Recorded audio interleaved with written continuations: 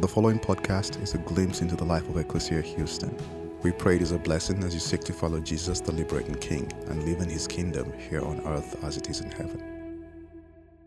Creator God, we're grateful to be in the space of people who love you. And as we begin our week, to step into a new world that you are creating. And we would ask, God, that you would give us vision for who you would have us be, the words you would have us speak to our spouses, our children, our friends, our coworkers, our students, our teachers, so that we would be people of grace and love and hope. And God, we live in a world that in so many ways is broken. God, would you give us ears to hear and a heart to be about your repair in that world? And toward that end, God, I pray that you pour through me the gift of teaching, that everything said here be from you and because of you and guiding us towards you as we partner with you to bring about your preferred future for all of creation. And we ask this in the name of the Father, the Son, and the Holy Spirit. Amen. So you might have had an experience like I've had, and I think it's just part of the process of growing older where you are just amazed. I have just been amazed at how fast in life things change, like how rapidly the iterations come. This last spring, our family moved to a new house, and most of you have done that before in your time. And you know, when you first get there, there's a lot of stuff you just got to unload right out of the beginning because you need dishes and towels and all those things. But the rest of the stuff, it kind of happens over time. And so a couple of months ago, my daughters, I have a 15-year-old and a 12-year-old, and they come downstairs, and they've got this box of stuff that they don't know what to do with. And I look at it, and it's a box of VHS tapes. And there are like some real classics in there, like the original Terminator, and like Say Anything, and like Beverly Hills Cop. And they don't know what to do with any of this. Like one of the tapes in there is the videotape of my oldest daughter's ultrasound.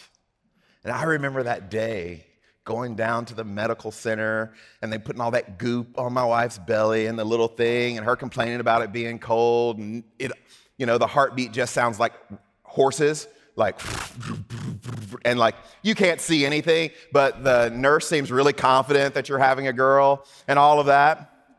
And that just doesn't seem like that long ago to me. And things happen really fast. So my wife teaches 5th grade, and she was telling me that one of her new colleagues who had just moved to Houston couldn't show a video to her class because the smart board in her classroom was broken. Now, if you haven't been in a school in a while, these classrooms now have these enormous white smart boards. It's got all of this electronics built into it, and they can write on it and draw on them and show videos on them. And she couldn't show video because her smart board was broken, and it was going to take this technician coming out and fixing it and working on it and all this sort of stuff. And I remember being in 5th grade. And when my teacher wanted to show us a video, like there was like one TV in the whole school. And it was on that cart. And like a student had to go get it and push that cart with that VCR on it strapped down like an Apollo astronaut. That thing wasn't going anywhere. And every single one of them had like that wheel, like that one wheel that was broken or had like gum like cemented to it, and you couldn't hardly steer the thing, and it's like all over the hallway. And then when you finally got it to the classroom, your teacher used it so seldom because there was only one. Like she could never remember how it actually worked. Like, is it supposed to be on channel 3 or channel 4? That's what watching a video in school was. And by the time that you got the video and got it all set up, like class was over, just go on to the next class. And now they have smart boards. And so in this box that my daughter brought, this is one of my favorite movies that I've been wanting to sit down with her and watch for a long time. It's this movie called Conspiracy. And it's a Kenneth Branagh movie. Kenneth Branagh's in it with Stanley Tucci and Mr. Bates before he was Mr. Bates. And it's about this conference in Wannsee, Germany, outside of Berlin, during the height of World War II, when this group of Nazi generals and judges and lawyers got together to determine what they called the final solution to the Jewish question. And this is where the plan to load Jews onto trains and take them to gas chambers was rolled out. And during this conversation, one of the lawyers who was chiefly responsible for having written the Nuremberg laws was talking about how complicated all of these new laws and how ad hoc they all were going to be. And so one of the generals accused him of having a special love for the Jews. And what I found fascinating about this movie is the language that they use. One is because every time they were talking about the extermination of this race, not just from Germany, but from all of Europe, they didn't use the word extermination. They used the word evacuation. But in this exchange between this lawyer and this general, where he was accused of having a special love for the Jews, I was struck by the language that they used to talk about other people. And this is what he says. He says, "Forgive me, from your uniform, I can infer you're shallow, ignorant, and naive about the Jews. Your line and what the party rants on about how inferior they are, some subspecies. And I keep saying how wrong that is. They are sublimely clever, and they are intelligent as well. My indictment to that race is stronger and heavier because they're real, not your uneducated ideology. They are arrogant, they are self-obsessed, they are calculating and reject the Christ, and I will not have them pollute German blood." And there's all this language in the movie about invasion and pollution, about being overtaken. It's in the middle of that, while I'm watching this with my daughter, and all of these overwhelming feelings that I've had recently about how much and how quickly the world has changed, that it dawns on me that the world hasn't changed that much. In all the ways that the world has changed, there are some things that are still very much the same. Because you're probably like me. You studied history in school. You probably thought we were done with Nazis. But if you just look at the grand sweep of human history, one of the things that keeps coming up over and over and over again, not just in one place, not just in one country, not just with one group of people or one political system, one governmental system, one of the things that keeps coming up over and over and over again throughout all of history is that human beings, we have an incredible way of visiting injustice on each other time and time again. That all of our old resentments and hatreds, they just keep popping up, and they look different and sound different, and they look the same and sound the same. And so if you've been around Ecclesia for the last month and a half, you know that Pastor Chris and I are in this series where we're looking at people from Christian history and the virtues that they demonstrated and what they've meant to us personally, but also what they mean for who we are as a church, who we are as a community. And so I wanted to introduce you today to one of my personal heroes. His name is Fred Gray. And I've met Fred Gray twice. The first time I met Fred Gray was about 12 years ago in Malibu, California. We were both speaking at a conference there. And then I met Fred Gray again about 3 years ago in Tuskegee, Alabama, at the museum that he and his children run there. This last summer, my daughter went to a camp, and she got to spend time and meet Fred Gray as well. And I wanted to show you her picture with Fred Gray, but she didn't want me to because 15. My dad is a fraternity brother of Fred Gray. But if you've never heard of Fred Gray, you might not know that he was also the attorney for Rosa Parks and Martin Luther King Jr.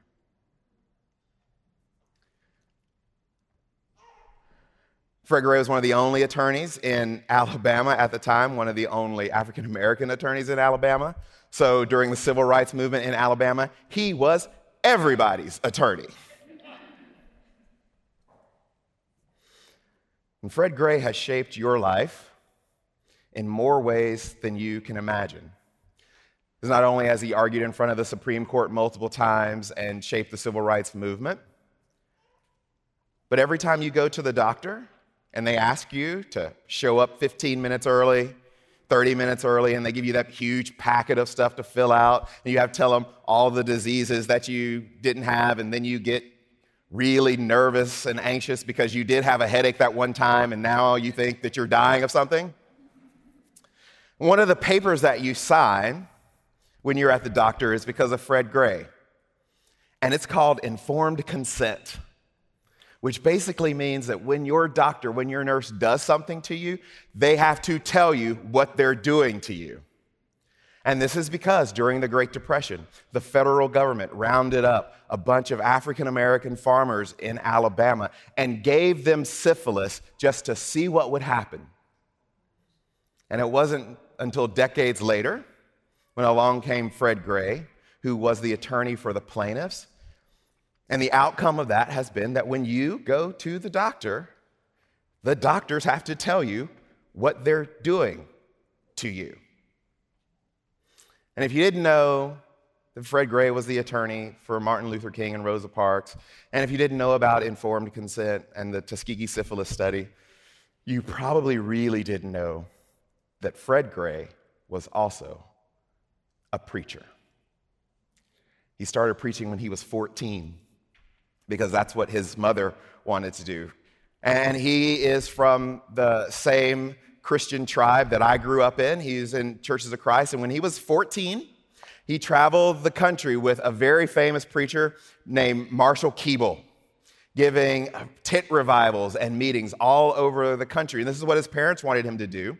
But when he was in college, he started looking around his world and decided that doing that wasn't the fullness of who God wanted him to be. So as he was ending his time in college at Alabama State, he wrote this in his journal. He said, "By my junior year at Alabama State, I understood more fully that everything was completely segregated, not only in Montgomery, but throughout the South and in many places across the nation. If a person of color had a claim against a white person, there was very little likelihood he would obtain justice. There were no African American lawyers in Montgomery at the time. Very few white lawyers would handle these cases. I concluded that in addition to being a minister and trying to save souls for eternity, that in the here and now, African Americans were entitled to all the rights provided by the Constitution of the United States of America. Therefore, I decided I would become a lawyer. Privately, I pledged that I would return to Montgomery and use the law to destroy everything segregated I could find." So here's what I want you to know about Fred Gray. That as he's finishing his undergraduate education, he decides he's going to do two things with his life. That he's going to save souls and destroy injustice.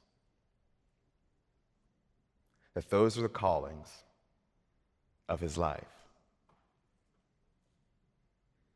And the reason that's important is that when you open your Bible, there is a continual refrain that the people of God, followers of God, are people of justice. That functionally and foundationally, to what it means to be a follower of God is someone who has dedicated their life to justice. But you know what happens? We get busy. We've got husbands and wives and kids and schedules and school and clients and business deals, and we've got travel. And justice just isn't on our radar. I mean, it's really on our radar when it's close. And there's actually a cognitive fallacy that we think that injustice is more of an injustice if there's a perimeter, if there's mileage associated with it. So the farther it is away from us, the less we actually care about it, even though it might be a greater injustice. Or for some of us, we look around the world and we know that there's injustice, but we feel like we are inadequate to meet it. There's just nothing that we can do. Or worse than that, we look and we see that there's injustice, but secretly down deep, we know that the system as it is, the injustices that exist are actually there and they're a problem. But there are levels where that injustice is actually beneficial to us. And maybe the worst is that we look around the world and we see injustice. And we think, you know what? Maybe if I just showed up for worship enough and went to my small group enough and prayed enough, that would take care of it.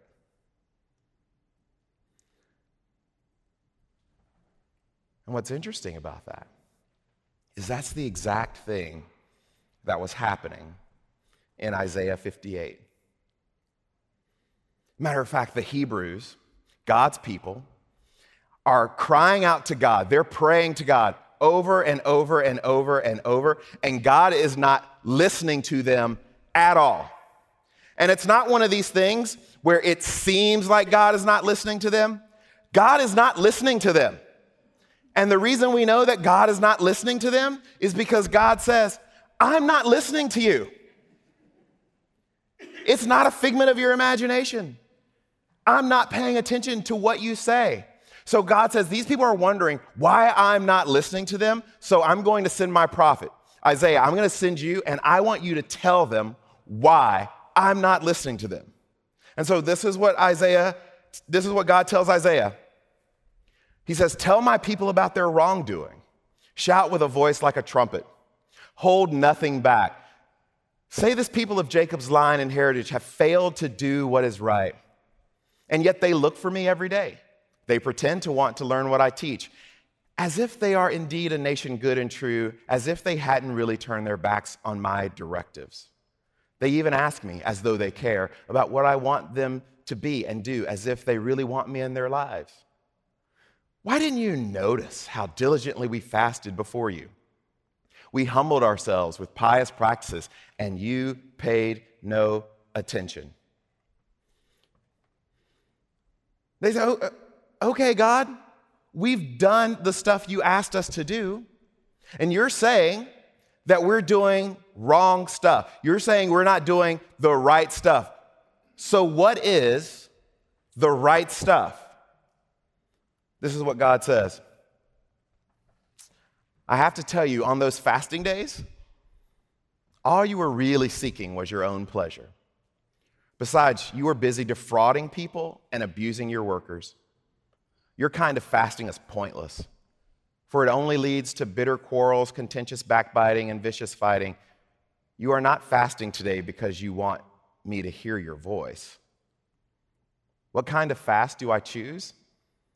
Is a true fast simply some religious exercise for making a person feel miserable and woeful? And I know for a lot of us, like that's what faith is, right? We were raised in a tradition that says, you know how you are following God, you feel really badly about yourself and the world. That if you didn't feel guilty, it wasn't really true. God says, is that what I'm asking? Just for you to feel bad? Is it about how you bow your head like a bent reed, how you dress in sackcloth, and where you sit in a bed of ashes? Is this what you call a fast? A day the Eternal One finds good and proper? The Hebrews say, God, we're doing all this stuff. We showed up for worship on time. We're in a small group. We went to the place and we did the thing and we wrote the check and all of that. And God says, you want to know what you did wrong? You defrauded people. And you abused people. What gives birth to injustice? Because we all have ideas about what injustice is. But what gives birth to injustice? Lying and abuse.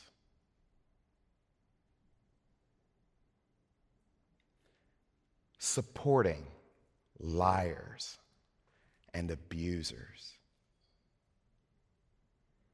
There is in our world a direct connection between the oppression of people and lying. There is in our world a connection between injustice and abuse of workers. And you don't have to believe me. That's what God says. God goes to the Israelites and he says, you're liars and you support liars. You're abusers and you enable abusers. And this produces injustice. And why hasn't the world changed all that much? Because we don't see the connection between lying and injustice. We just think that lying is lying, and everybody lies.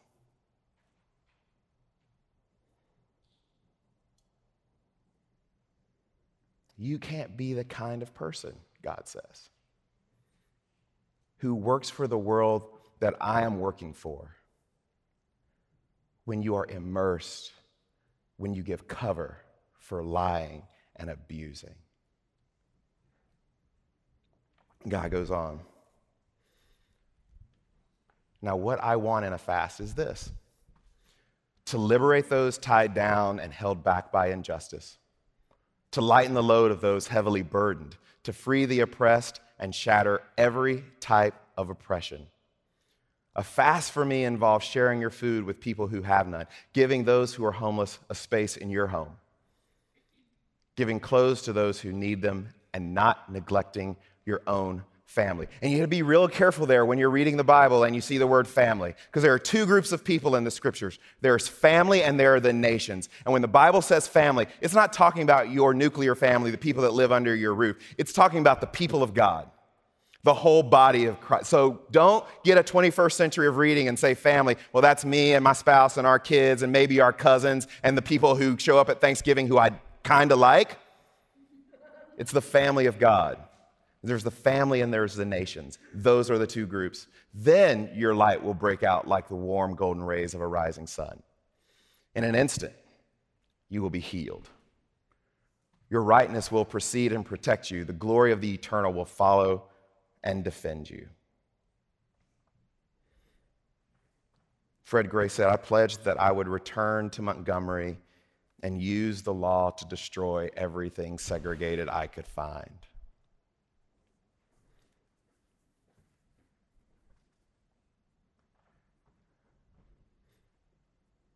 In the broad witness of Scripture is that Christian people are people who seek to destroy injustice. And what Fred Gray knew that many Christians forget is that our lives are meant to be lives that work to bring justice. And I don't know what that means for you, where you live, whom you live with, who you work with, where you go to school, the people in your community. But there are two suggestions I want to give you to shape our approach to justice. And the first is this, that justice is a first-order issue. So several weeks ago, Chris was here and he was talking about the difference between first order and second order issues. And I know a lot of you are like me, you grew up in religious communities where they said a lot of things were first order issues that really weren't. The Bible never mentioned those as first order issues. But there are things that the gospel talks about are first order, or what Jesus calls the weightier matters of the law. This is how Matthew 25 talks about it. When the Son of Man comes in all his majesty, accompanied by throngs of heavenly messengers, his throne will be wondrous. All the nations will assemble before him, and he will judge them, distinguishing them from one another as a shepherd isolates the sheep from the goats. He will put some, the sheep, at his right hand, and some, the goats, at his left. Then the king will say to those on his right, "Come, you beloved, you people whom my Father has blessed, claim your inheritance, the kingdom prepared for you from the beginning of creation. You shall be richly rewarded. When I was hungry, you fed me. And when I was thirsty, you gave me something to drink. I was alone as a stranger, and you welcomed me into your homes and into your lives. I was naked, and you gave me clothes to wear. I was sick, and you tended my needs. I was in prison, and you comforted me." Even then, the righteous will not have achieved perfect understanding and will not recall these things. "Master, when did we find you hungry and give you food?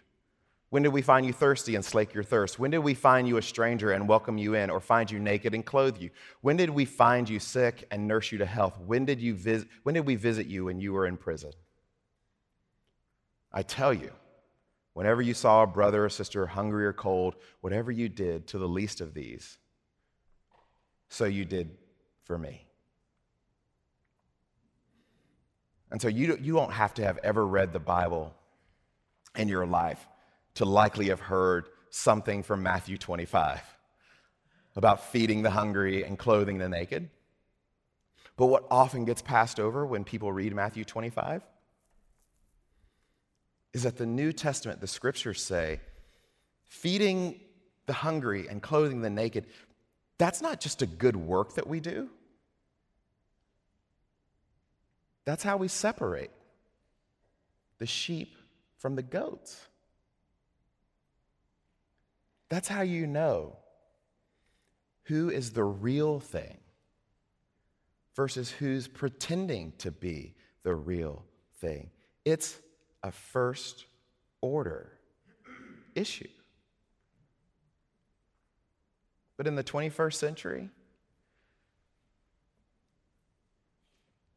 if you watch cable news, get online, do you know how 21st century people determine who's a real Christian, who's a real follower of Jesus versus who's not? Opinions. Who's got the right opinion about this issue? Who's got the right opinion about that issue? Who thinks we ought to build this thing? Who thinks we shouldn't build that thing? Who is sufficiently conservative? Who is sufficiently liberal? And if you're not in my camp, then you're not really the real thing. And both of those groups talk to each other and have conversations on cable news and Facebook all day and haven't done a thing for anybody. And Jesus says, this is how you know the real from the fake. The real do these things. They bring justice where they go. And the others talk about bringing justice. Second, regardless of what you do for a living, justice is what you do with your life. Prophet Micah talks about it this way. He says, He has told you, God's told you, mortals, what is good in His sight. What else does the Eternal ask of you but to live justly and to love kindness and to walk with your true God in all humility? To live justly. So the second time I met Fred Gray, we were sitting in a circle at his museum there in Tuskegee, Alabama, and he asked me, he said, "So young man," and he called everybody young men. I think even the women, he called them young men. He says, "So young man, what do you do?" And I said, "Well, I'm a preacher." And he said, like Martin. Well, you know.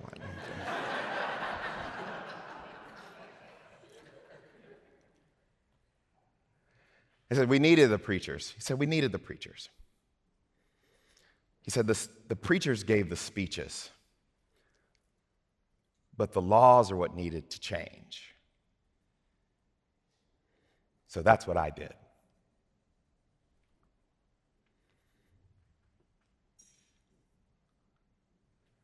To use the interest, skills, ability, training, the calling of your life to bring about justice is your calling. And I don't know what everyone in this room does Monday through Friday from 9 to 5. And whether you are a hairdresser or an accountant, whether you're retired or a stay-at-home mom, whether you have clients to see, businesses to coach, people to manage, regardless of what you do for a living, justice is what you do with your life. And I would bet that where you live, where your feet take you every day, that there are spaces there where God is asking you to bring justice. So my wife is a 5th grade teacher. And there's this approach to classroom management that she's been trying to get some of her colleagues to embrace for the last couple of years. And teachers have more to do than any group of people for the lowest pay and least amount of recognition in the world, hands down. Fight me. And so I get their reticence to try something new. And it's called restorative justice in the classroom. And so she and another teacher decided that since everybody's not going to buy in, let's just the two of us do it. And so this past summer, they read all the books and they went to trainings and articles and all of that, and they're implementing this in their classroom. And it asks so much of teachers. She's on her feet a whole lot longer. There are more things for her to do. The day starts with the kids in the circle, and they get to determine how they're going to treat each other every day and what if the policies of the room are going to be. And if something goes strangely awry, how they mediate it together and work through it. And this is amazing because in her room, not even all the kids don't even speak English. She's got one kid who speaks Mandarin. And no one else in the school speaks Mandarin. And so a couple weeks ago, I asked her, I said, well, how's it going? And she said, well, it requires a lot. But it's revolutionized my classroom. Because as a community, we decided together how we're going to treat one another. And as a community, we have decided what's out of bounds and how we're going to speak to one another. And we start our day together, sharing what life is and what's going on with us every day. And she said, I don't have a classroom. I have a community. And so whatever it is that you do, because this world is so broken and deficient, what the Apostle Paul calls groaning, there is space for you to bring justice. And we do this not just because we want some Pollyanna, pie in the sky kind of world, but because we are saved by a God who descended to us, who condescended to us to bring us redemptive justice so that we could live and never stop living. And it's for that reason that when we leave this place, when we walk out of these walls, we are people who are committed in every place and in every way to bring about justice. And it's the only way that we can wake up in 5 or 10 years and the world have changed and have all new phones. But maybe we won't have all the same old fears. It's only through the power of Jesus' redemptive justice. Ecclesia, let me pray for you. God, would you make us people of justice? People who seek to be your hands and feet in a world that is broken and hurting and unjust and unfair and that loves systems of oppression.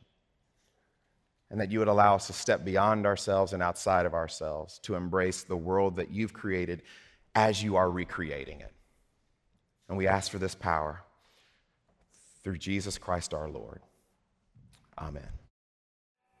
Thank you for listening to our podcast. If you would like more information, please visit our website at www.ecclesiahouston.org.